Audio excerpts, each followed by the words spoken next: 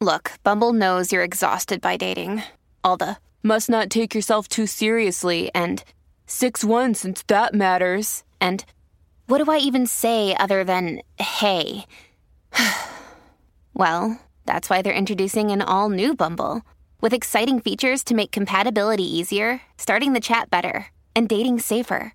They've changed, so you don't have to. Download the new Bumble now. Your brain needs support, and new Ollie Brainy Chews are a delightful way to take care of your cognitive health.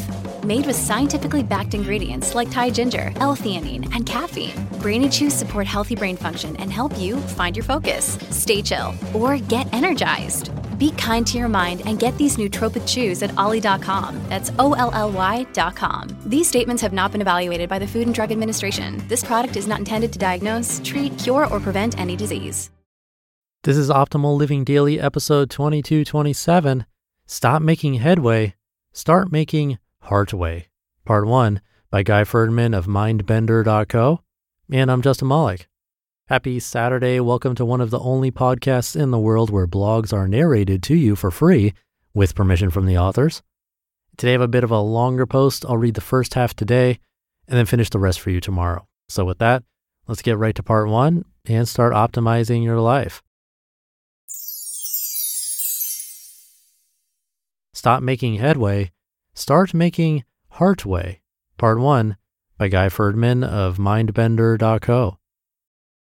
Why you may want to give up on your head if you want to make headway. Well, let me explain.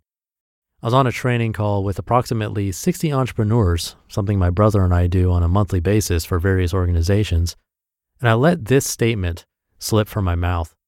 Stop trying to make headway and start learning to make heartway. It caught me off guard. Here's why. I often find that while people are struggling to find success, there are a few underlying constraints that are contributing factors to their struggle. Lack of personal belief, confusion and frustration, personal judgments based on social imprinting, and a lack of self-worth. This last one is the big one. A lack of self-worth is rampant in our society as well as globally, and I'd like to take a shot at explaining to you why this happens. When a stimulus in your environment reacts with your system, i.e., your mental, physical, or emotional body, the system responds with a sensation. The mind fixates on the sensations and offers a perception of the event. The perception is a direct reflection of your personal vantage point, which is determined by the survival identity that has been created over many decades of trial and error. From a very young age, we all use trial and error as our testing ground to understand what works for us in trying to achieve feelings of survival, safety, love and connection, social approval, etc.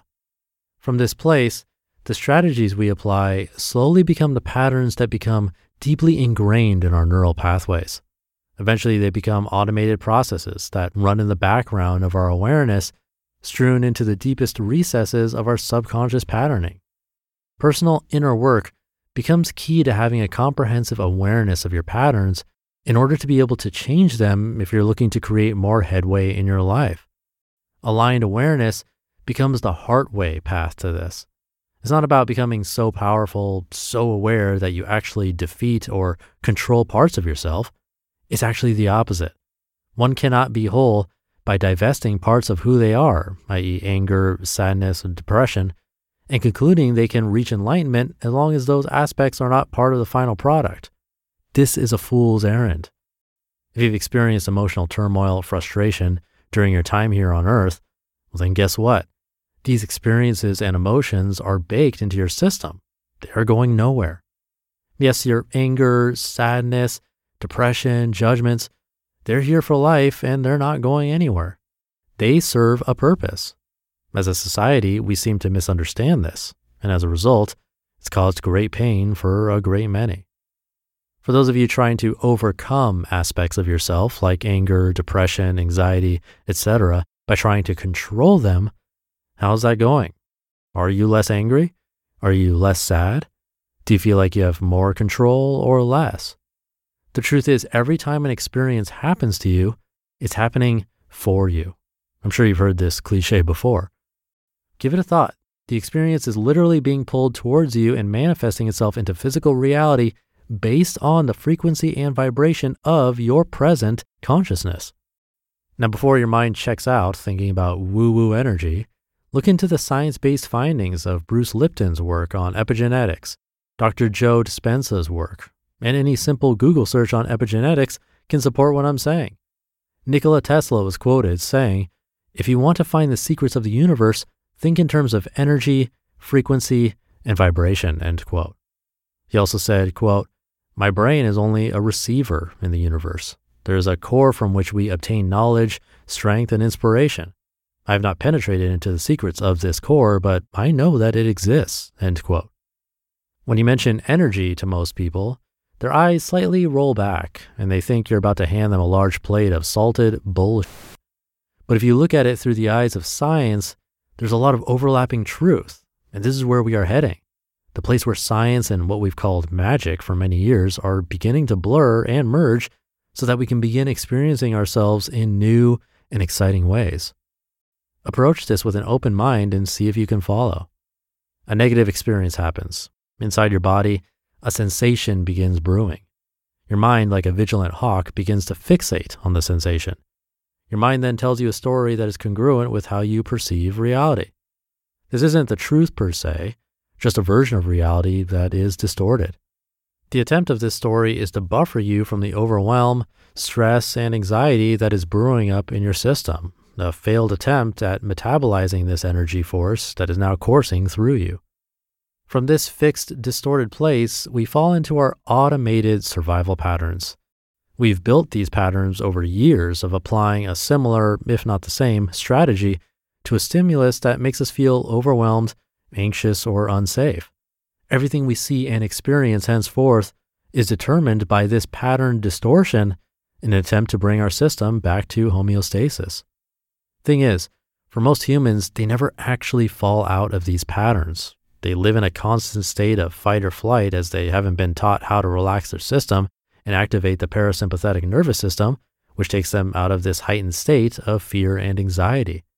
The distorted reality is what we begin to interact with through a hijacked mind, so to speak. We become unable to relax the nervous system, and fight or flight overwhelms our senses, creating continued anxiety and stress. Most people in these moments reach out for food, drugs, alcohol, or some other external pill to attempt to contain this energy and relax the system. The term "it takes the edge off" is often used to describe an attempt at soothing the system from an external stimulus.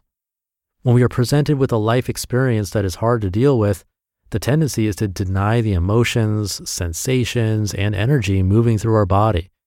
We tend to tense up, avoid, push down, close up, brace for impact, or bypass what we're feeling. More simply put, we are uncomfortable dealing with the energy that is building up. We assign it as a nuisance of discomfort. This is a mistake and programs your subconscious to believe negative patterns.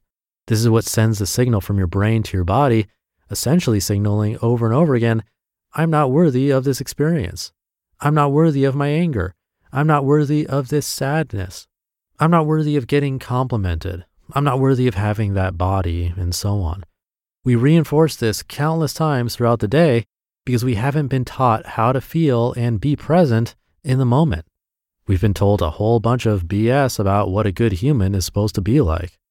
Boys don't cry. Lie. Girls feel too much or are too emotional. Lie. We were told 1,000,001 false truths passed down from one generation to the next. No one is to blame for this. Everyone is essentially doing the best they can. Even your parents, whatever they passed down to you was passed to them, and usually in a more extreme and more severe way than you experienced.